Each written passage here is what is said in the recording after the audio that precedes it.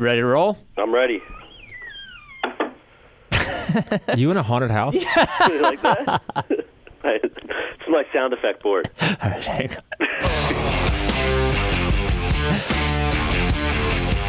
Welcome to the Times Yours podcast. I'm Spike Eskin. Chris Johnson. Lee Russakoff. There he is. Another good morning. Wow. 2 in a row.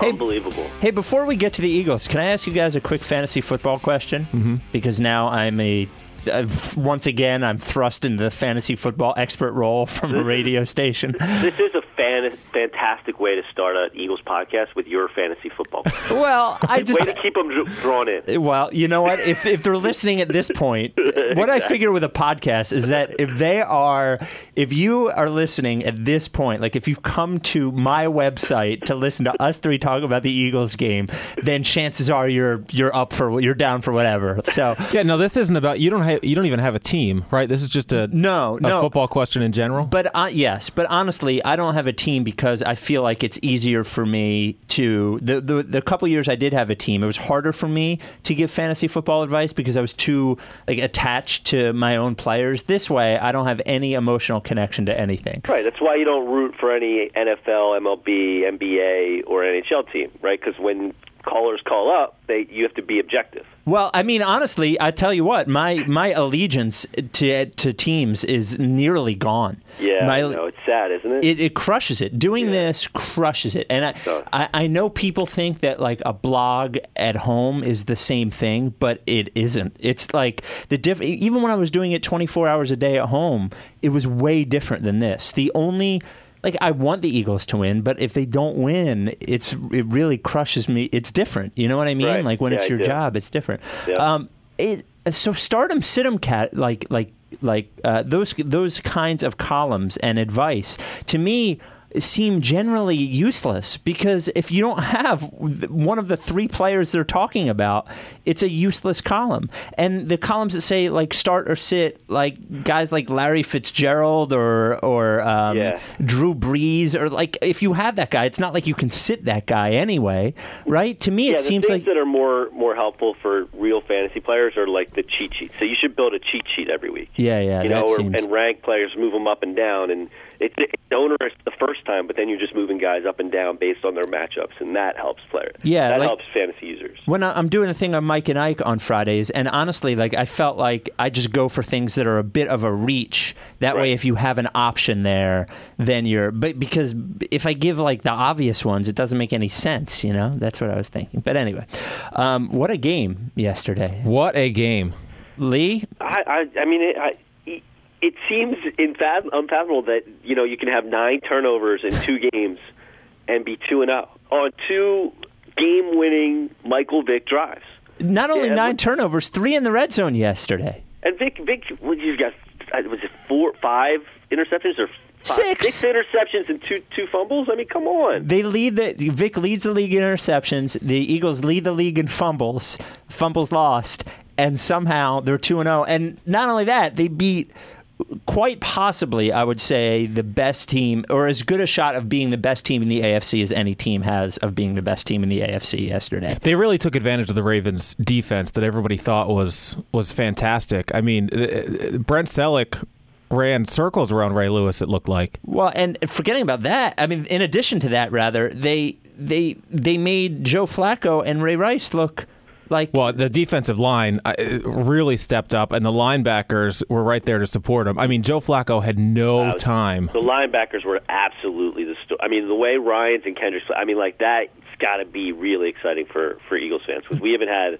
linebackers, multiple linebackers. We haven't had that since Seth Joyner and Byron Evans. Yeah, I mean, I would go so far as to say at this point the linebackers are a strength for the Eagles. Yeah. It's crazy. It went from by far their weakest position in 2011 to a strength in 2012, and it's funny. As much criticism as the draft is really hard, and I feel like if you look at any NFL team, even a team that drafts well, there will be plenty of screw ups on that record, and it's very easy to criticize criticized him for things like Jaquan Jarrett and I don't even remember how to say the guy's name. Yeah, that Teo Nashim or whatever. Yeah, but it's very easy to Matt criticize. McCoy. But at the same time, you'll find those same people criticizing them, like calling for Nick Foles or talking about Kendricks at this point, which are great at this point. Great picks. The Kendricks pick is a great pick, and I throw Nate Allen in there too. I mean, Nate Allen's done his job, and that was a big question mark for me coming in. He's small for safety, but he's done his job. I'm really dumbfounded by how good the defense has been. I'm so pleasantly surprised, and D'Amico Ryans really is the story within the story. The way I felt about him in the preseason, it's the way I feel about the whole defense. Like, they've just come out and really outplayed what I thought. And for once in a long time, the Eagles kept saying, "Just wait," and here they are. The only guy on the defense I'm having a hard time figuring out whether it's good or not is Asamoah, because when he blows something, but I don't know. This is one of those things in football where I don't know whether he's expecting somebody. Now that touchdown pass, it looked like he got beat. Yeah, he got beat. And the other one that could have been the game loser, he probably got beat again. But there was a little bit of a push off there, I guess. I don't know. I don't know how to feel about Asamoah too. I'm totally in that because I want to love him, but I don't know that. I think the Eagles got in his head last year somehow and made him half the player that he was in Oakland. Well, for what it's worth, Anquan Boldin had 2 catches for 7 yards yesterday. And it seems like, I would imagine, that Asamoah was on Boldin a lot of the time, right? I mean, he had to have done... It just seems like maybe they throw at him so few times when they do. We remember it, or I don't know. I'm trying to make an excuse. Yeah, it's probably the only times they throw at him is when the receiver's actually open. The rest of the game, I mean, no chance. Yeah, I don't know. You can't get beat by Jacoby Jones. Yes, I'm with you. If you're Deion Sanders 2.0, you can't get beat by Jacoby Jones. And another defense note is that he amazingly, I'm not reading column after column praising the work of the defensive coordinator of the 4th-ranked defense in the NFL, but Juan Castillo has to, at this point, and again, they've been in 2 close games where the defense needed to play well, and they've played well both times. He must be okay at it, or at least we can't. They look like they can play, right? It's funny, if they don't get that call against Asamoah, are we what kind of conversation are we having about Juan Castillo? It's just, and I'm not hating on Castillo. I agree. He's definitely been, at the very, very least, competent. I think he's done a great job. Again, the defense by far has been the strength. When you do it against the Cleveland Browns, everyone struggles. When you do it against Baltimore Ravens, who supposedly have this high-powered offense now, and Flacco looked average at best, and Flacco was supposed to be the bee's knees this year. So, I got nothing but good things to say about Castillo and the defense. Well, and Flacco, the second half, I don't know the final numbers, but at one point in the fourth quarter, his QB rating was like 7 or 3 or something like that. Like in the second half, he looked terrible in the second half. And that's a matter of adjustments as well, or you at least guess it is that it's a matter of adjustments, right? Which is another good sign, I guess. Now, that said, I'd rather see fumbles than interceptions, because fumbles happen and interceptions are clear mistakes. But still, they turn the ball over. No, I think some of the interceptions, the ones that are bouncing off somebody's hands or bouncing off whatever. I mean, if it's an interception directly to the other team, then that's inexcusable. Which there was one yesterday. I mean, that interception. No, right, but some of these. I guess I'm thinking more of the first game when so many of them were bouncing off the elbows or hands or whatever. Well, I do think interceptions kind of even out, though, on some level. Like, they dropped another one on him yesterday, too. I think on some level, interceptions are an accurate, just the number itself is an accurate representation in that they get gifted ones that they drop. And, he threw 2 yesterday. One was super legit. The other one was, it hit Selleck's hands. You can't kill him for it. That's fine. I'm just not giving you that fumbles are completely... as okay as you're saying. I think both of those were clearly Vic's fault, just because he threw the ball into such tight coverage there. I mean, that was he put Selleck out to be the GOAT. You know, he has to make a better decision there. I put both of them on him because, again, and we were talking about this last week. Fine, if you're going to throw into tight coverage like that, you know, as much as, you know, all of us hate to say it, you got to throw it like Donovan does, down low. That's why Donovan always threw it at your ankles, because that ball, if that ball gets tipped at your ankles, it's just going right into the ground. When you throw it high, it gets tipped, it's going right up into the air in the middle of the secondary. That first interception was the worst one I've ever seen in my history of watching football. And I felt like I jinxed it because everybody, like Vic looked great. And I think overall Vic looked really good yesterday. But he was 5 for 5, and everybody was so excited. And I tweeted, Michael Vick was 6 for 6 last week. And everybody was like, oh, you're mush. Don't do that. Don't do that. And like 2 plays later, he throws that interception, which was crushing, which, again, the defense bailed him out by getting it was a pick or a fumble. It was a fumble, right? Yeah. A few plays later. Trent Cole sacked Flacco and knocked the ball right out of his hands. I guess my point regarding the turnovers is this turnover problem, you know, Deshaun Jackson with just a mindless, insane quote yesterday that if we fix the turnover problem, we're the best team in the NFL, which is kind of like saying, you know, if Kyle Kendrick fixes his velocity problem, he'll be one of the best pitchers in the National League. Like I guess my question to you guys is, well, Lee first, what is the turnover problem a fixable problem? I'm starting to think it might not be. You have to. Because I do put it, like you said, you know, I look at the interceptions more than anything. I think you can look at McCoy's fumbles, and you have to be a little bit concerned about that, but the way he took care of the ball last year, you have confidence that he's got the track record, he can take care of the ball again. So if your running back's not going to fumble, then you got to look at your quarterback, and is your quarterback going to take care of the ball? And I just don't think he's going to. And I think it's just going to be one of these things that drives us insane all year, and it looks like the Eagles can have a good year despite it, but then the playoffs come, and we'll see.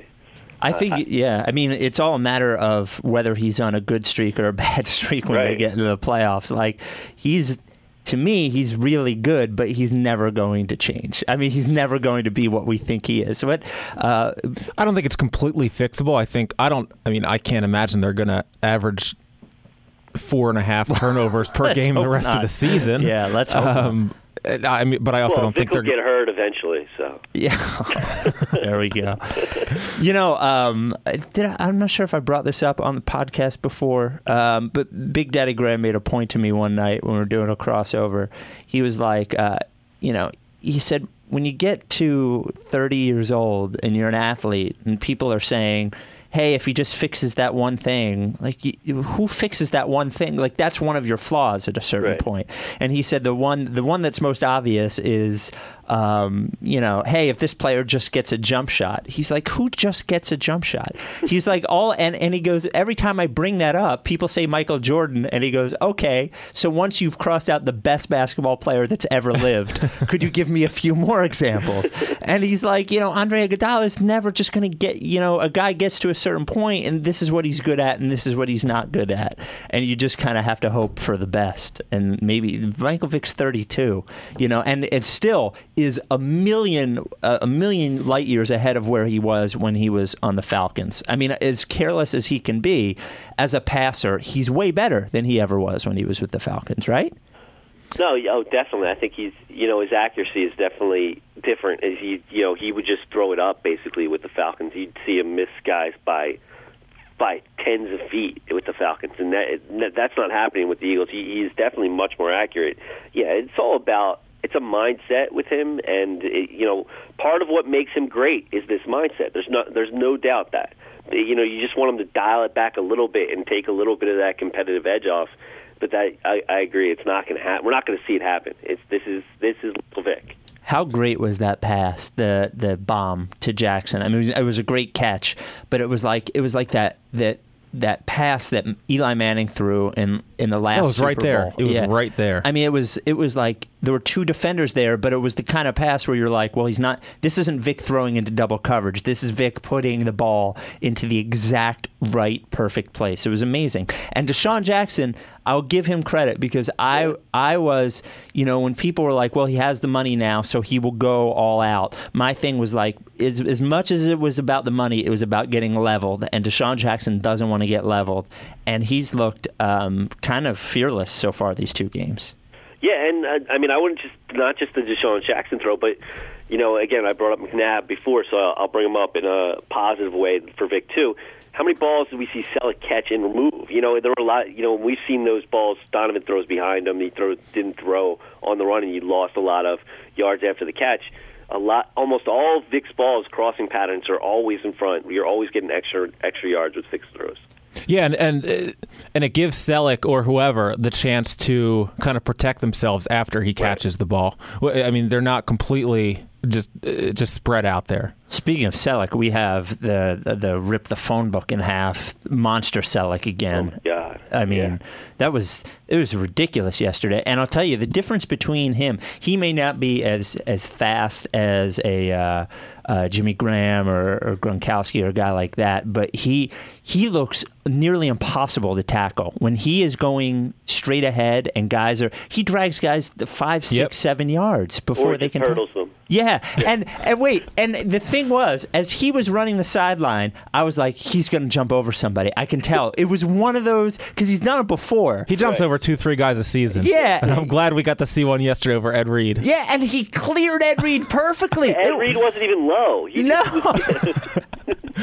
Look, for all the talk of Ray Lewis and Ed Reed after that Cincinnati Bengals game, it's great to see them do basically nothing yesterday. And I'll tell you what, it didn't count because they ended up saying he was down anyway. But Michael Vick tackling Ray Lewis yesterday. Oh, yes. Was an arm tackle. He tackled him with his hands. I was sure he was hurt, too. He stayed down a little bit after that. I was sure he was hurt. I was sure that was going to be it. Yeah. Because it was an awesome play. And it was like, yeah, that's how you want your quarterback to be. And then he's,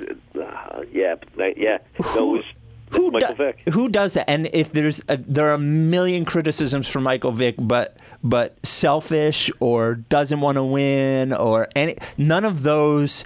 He wants this guy is in it to. He wants to win, he wants it. There was another play where McCoy was running around in the backfield, unsure of which way to go, and Vic, I think, laid at least 2 blocks out trying to spring McCoy. He's gonna get hurt, but name another veteran quarterback who goes and tries to make that tackle on Ray Lewis. Yeah, at 32, you're right. Yeah, you might, maybe Cam Newton does, maybe like Robert, maybe some of these young kids do because they're kind of crazy and still into it. There's not one other veteran quarterback, Brady, and they all get out of the way. The only guy would be Roethlisberger, and I think it's funny. And he does have 2 Super Bowls to his name, one of which he played very poorly in. But he wasn't great in either. Yeah. But which is probably an easy answer as to why there are a million easy answers as to why the narrative regarding Roethlisberger and Vic are different. But still, with all of the troubles that Roethlisberger has had off the field, on the field, he is very similar. He and Vic are very similar in the way that they play. They're both careless, quote unquote, but for the right reasons. But Roethlisberger is winner guy, and I hope that this season is successful because I think I would just like to see it for Vic. I think it would be a nice end of reclamation story kind of chapter because he seems like he wants it. Now that said, the one other thing I wanted to talk about was the refs yesterday were just. The worst thing is not even the blowing calls or the 2-minute warnings or I think the Michael Vick, is it a fumble or is it an incomplete pass thing is whatever to me. The other thing was when he clearly threw the ball, it was clearly batted down, and it took them 7 seconds to blow the whistle to say it was an incomplete pass.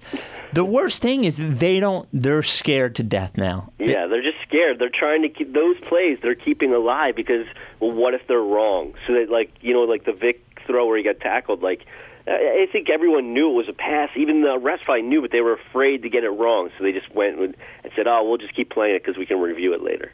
The worst to me is that they don't know the rules and they don't know where to spot the ball. Yeah. I mean, that's inexcusable. You can look the Vic pass that they called a fumble. Okay, like I've seen the regular refs miss that one, but it takes you 5 minutes to spot the ball, and you spot it in 3 different places. That you can't have that. They reviewed it. They reviewed it, get it right, put it in a different place. How are backup refs this much worse than the regulars? That's what I don't understand. How do you know the rule book? Even if you're a college ref, the NFL rule book is ridiculously complicated. You can't just throw them in 2 weeks before. Well, and we were saying yesterday when I was at 3,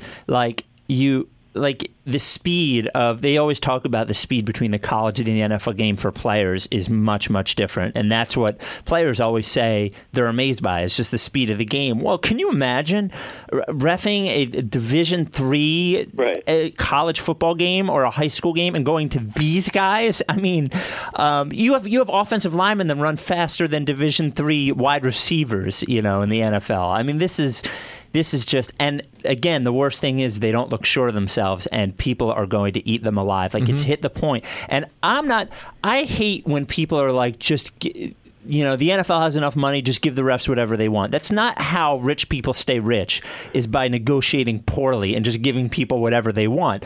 I don't know the specifics of this. Like, I don't know if the refs are asking for something that's unfair, but they gotta, at this point, like, it's going, the talk about it is going to get too loud if they don't do something about it. Yeah, after this weekend. Imagine they go the whole season and there's the playoff with these guys. When it really, really matters. Do the replacement refs at some point have to unionize if it goes a whole season? Like, there's become a second officials union? They're going to unionize and say they're not going to referee under these conditions of the players and coaches getting all over them. Did you hear Merrill Reese yesterday? No. I was at the TV station. Oh, man. Was it bad? He was going off. Really? You have to go back and listen to the audio. He was going off on him. Somebody said on Twitter he was going all Larry Anderson on. It was worse. Oh, really? It was worse. He was. Yep. It was, and deservedly so, because it was pretty ugly yesterday. I mean, they got to do. And did you see that there was a pass interference call against the Steelers, where the guy didn't touch him? Like, I don't know if you saw any of that game, but he literally, like, he didn't do anything. And now it's just going to be where you're going to get to the point where even mistakes that regular refs make are going to get blown way out of proportion. Well, that's what it was to me yesterday. Again, like, the mistakes in calling the game were excusable to me. But once it got to, I don't know where to spot the ball. Come on.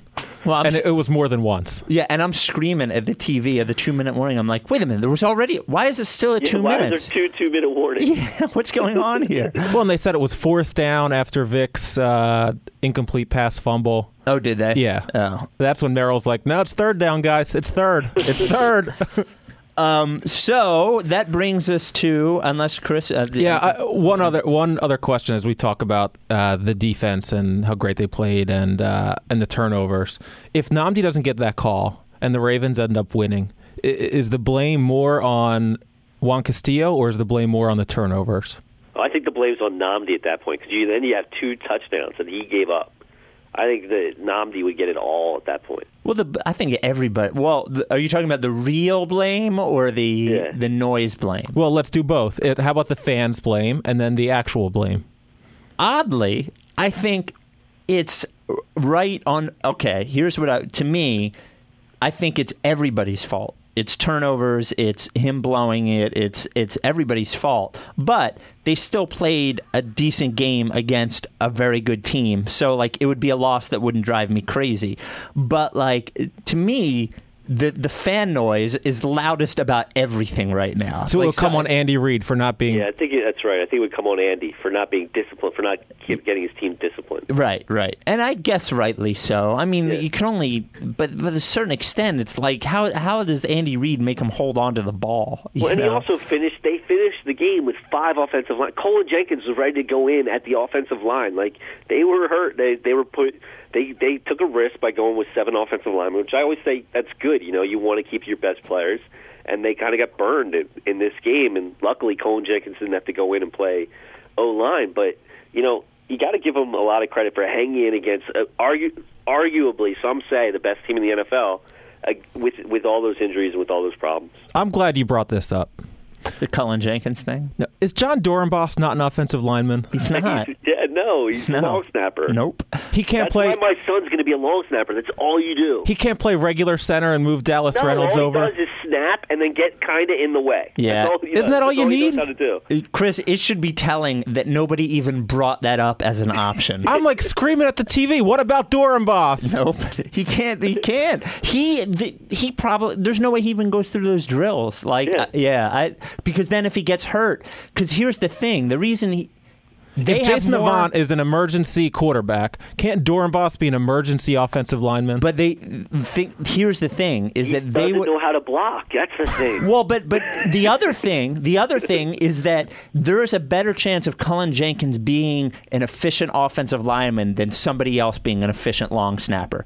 That long snapper skill is such a specific thing that only he practices. That they can't. I would say to an extent. I'm not saying that John Dorenbos can play offensive line. I don't know. But they can't risk him getting hurt because if he's not the long snapper, you saw what happened week 1 when somebody doesn't have a long snapper. Yeah.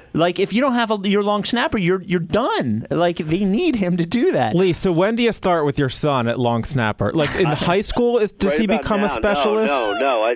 My son, he's 3. I'm going left-handed knuckleballs and long snapping, and that's it. Are you recruited to a Division I school as a long snapper? He's not allowed to do anything. He's not allowed to touch a ball unless he's long snapping it or throwing a knuckleball. I would have, though I'm glad he didn't have to do it. I would have loved to have seen Cullen Jenkins come in and play offensive line just for the story. It would have been it's Roy Oswalt left field in football. Yeah. Does he practice those drills, do you think, honestly? No, he said he didn't. He had said they asked him on CSN Philly or Comcast Sportsnet after the game. They asked him if he had any idea how to play O-line. He's like, no. He's like, I was just going to go out there and take a snap, and then I'm playing O-line. Well, you have to figure he plays against the offensive line, so he must have some kind of idea as to how to do it, to prevent the other guy from getting past you. I mean, it's not, and he knows what techniques. I mean, there's no way he's good at it, but the fact that he's big, would help. And that actually, as another point, they say a knee sprain from Kelsey, but it certainly doesn't sound like a knee sprain. It didn't look like a knee sprain, and they're not. It doesn't. Nobody's talking about it as if it's a knee sprain.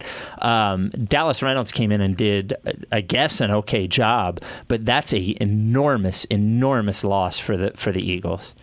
Yeah, Dallas Reynolds, though, looked pretty good, and this is kind of how they always seem to find their centers, is the lead center gets hurt and someone steps in who's not supposed to. You hope Howard Mudd can coach him up. Yeah, well, I guess they must be carrying him if he's got the right skill set. That's what everybody says about Mudd, is you have to be athletic, which is why Jamal Jackson didn't fit in around here anymore, because he's not that kind of offensive lineman. Yeah, and I guess that means Jamal Jackson's not coming back. No, I don't think so. I mean, every impression I got was that he's just the wrong fit for this kind of offensive line.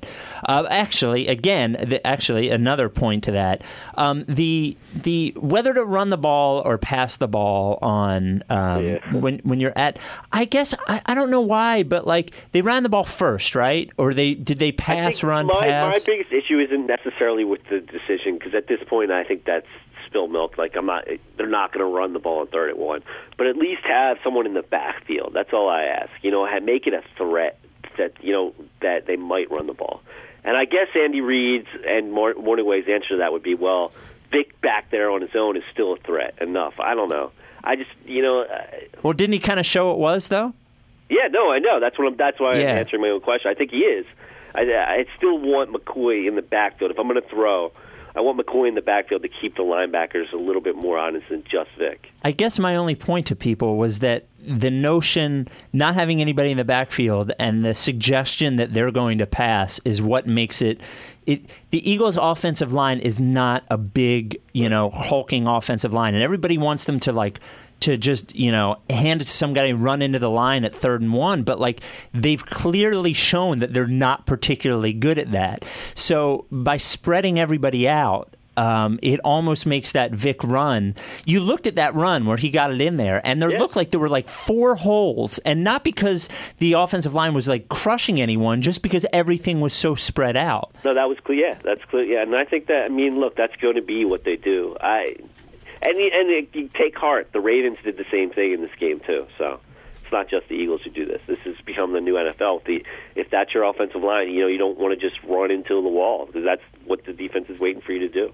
Shady McCoy got 25 rushes for 83 yards. He was fine, I guess, but there is clearly a concern from but I think there were 6 other rushes from other running backs for the Eagles. Yeah. There's clearly a concern from the Eagles. The Eagles do not think he is the most durable guy, and I think it's his size, and he doesn't. There was another goal line play to Bryce Brown yesterday. I'm fine with it, because I think there's no way they're just deciding they don't want to give it to LaShawn McCoy. There must be a size or durability or skill set issue with LaShawn McCoy, which is why they're not. 25 carries is almost 25 is a lot. 25 is right. I was happy with the balance. So I woke up this morning nervous about this was my thought process about Arizona.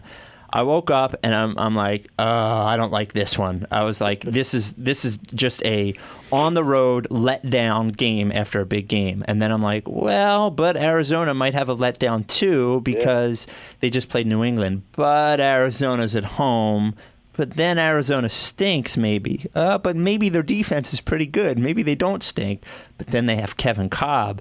I don't know what to. I'm a little lost. I felt like I'd come up with a prediction during this podcast, but I feel like I'm a little lost on the Arizona game. I don't think the Eagles can have a letdown game yet, because I don't think that they've been phenomenal to speak of. Have you been an Eagles fan for what? Is this your first?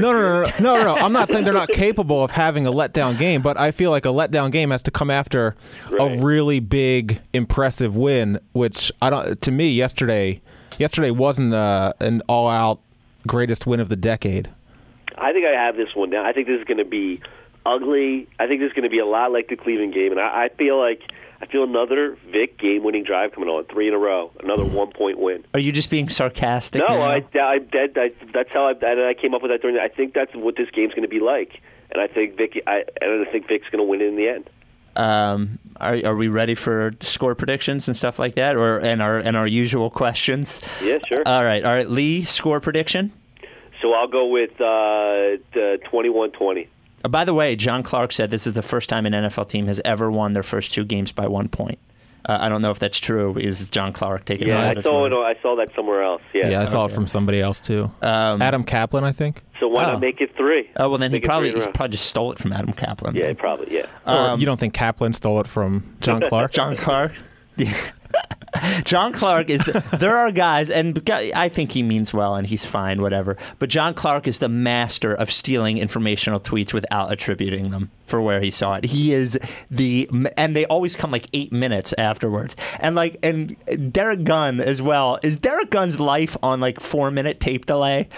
Because I feel like on Twitter it's what did he say? He was like, my favorite tweet of his yesterday was, worst case scenario for Jason Kelce is that he misses this season.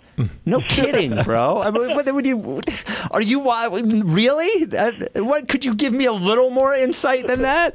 Okay, I will ask you my question, Lee, and then Chris can ask you his regular question. Lee, is Michael Vick your quarterback first game of 2013? Oh, yeah. Okay, still. And Andy Reid your coach next year? Yeah.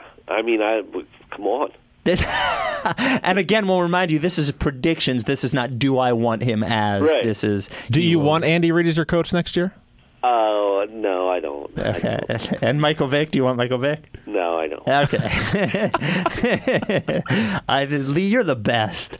I mean, this is the Eagles, right? Yeah. All right, Chris, score prediction. 34-13 Eagles. Wow. Okay. And is Michael Vick your quarterback the first game of 2013? Yes, for the same reason as last week, as in I think they're going to make the playoffs and they can't switch quarterbacks after that. And number 2, is Andy Reid your coach the first game of 2013? Yes, he is. But just the first game. Okay. My score prediction is kind of like Lee's, but not. I'm going to say 30-20 Eagles.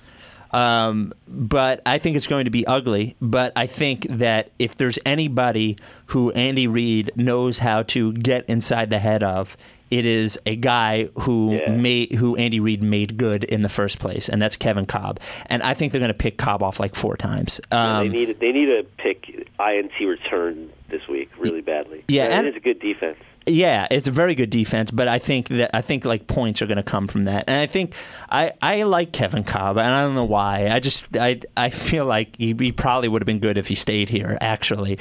But I think the Eagles just exploit that and win this game. And I think if they win this game, I think winning this game is an important step in who the Eagles are this year, because the Eagles going 3-0 is no small feat, because they don't play well early in the year. They lost games like, and I know it's cliche to say they lost games like this last year, but they did lose games like this last year.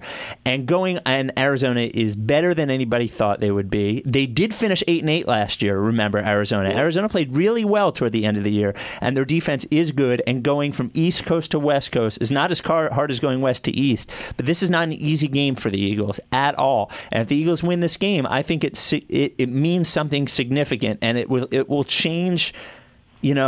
I was on I think they can have a good year, but they'd be lucky to have a Super Bowl run. But if they win this game, it shows some mettle to me, and it shows that that there's a real possibility they could be a contending type team.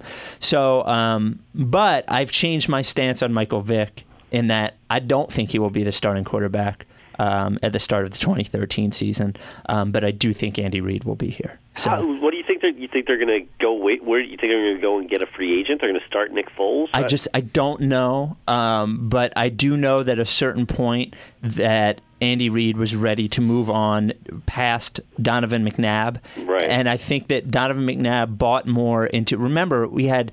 It was McNabb was like 34 when they moved on, and I think McNabb showed more promise, and I feel like Andy Reid is heavily invested in Michael Vick, but Andy Reid seems.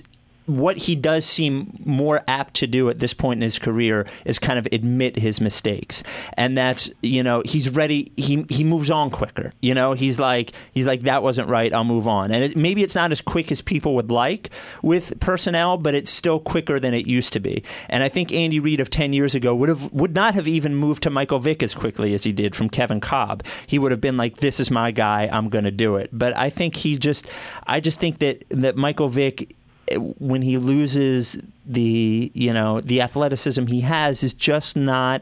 He's just not the guy they need. And if they win the Super Bowl, is a different story. Obviously, if they get to the Super Bowl, but that excluded, I don't think that Michael Vick is a starting quarterback here next year. So the 2-0 teams right now: Chargers, Texans, Cardinals, Niners, and Eagles. That's it. Well, and what's amazing about the Chargers, because they don't start well either. Right. The Texans started very well last year. The Niners are no surprise, and then you got the Cardinals. The Niners are. Now this will change by the end of the year, and they won't win the Super Bowl because that's not the way things go anymore. Right. But the Niners are the best team in the NFL right now by far. Yep. And Houston's a good team too. I know they just played Jacksonville yesterday, but Houston's a good team. Absolutely. And the Giants.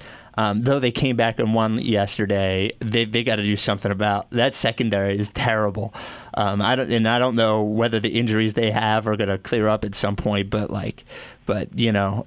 Eli Manning throwing for 500 yards, but 3 picks. You can't 34 points to the Bucs. Yep. Is I don't know. Eagles. This could happen. The NFC is not that tough. Who is the Cardinals running back? It was Beanie Wells and they have Ryan Matthews, Ryan Williams. Ryan Williams. Yeah, Matthews is the Chargers. Right, Ryan Williams. Does Kurt Coleman stand a chance of tackling him, or is he just going to get run over again?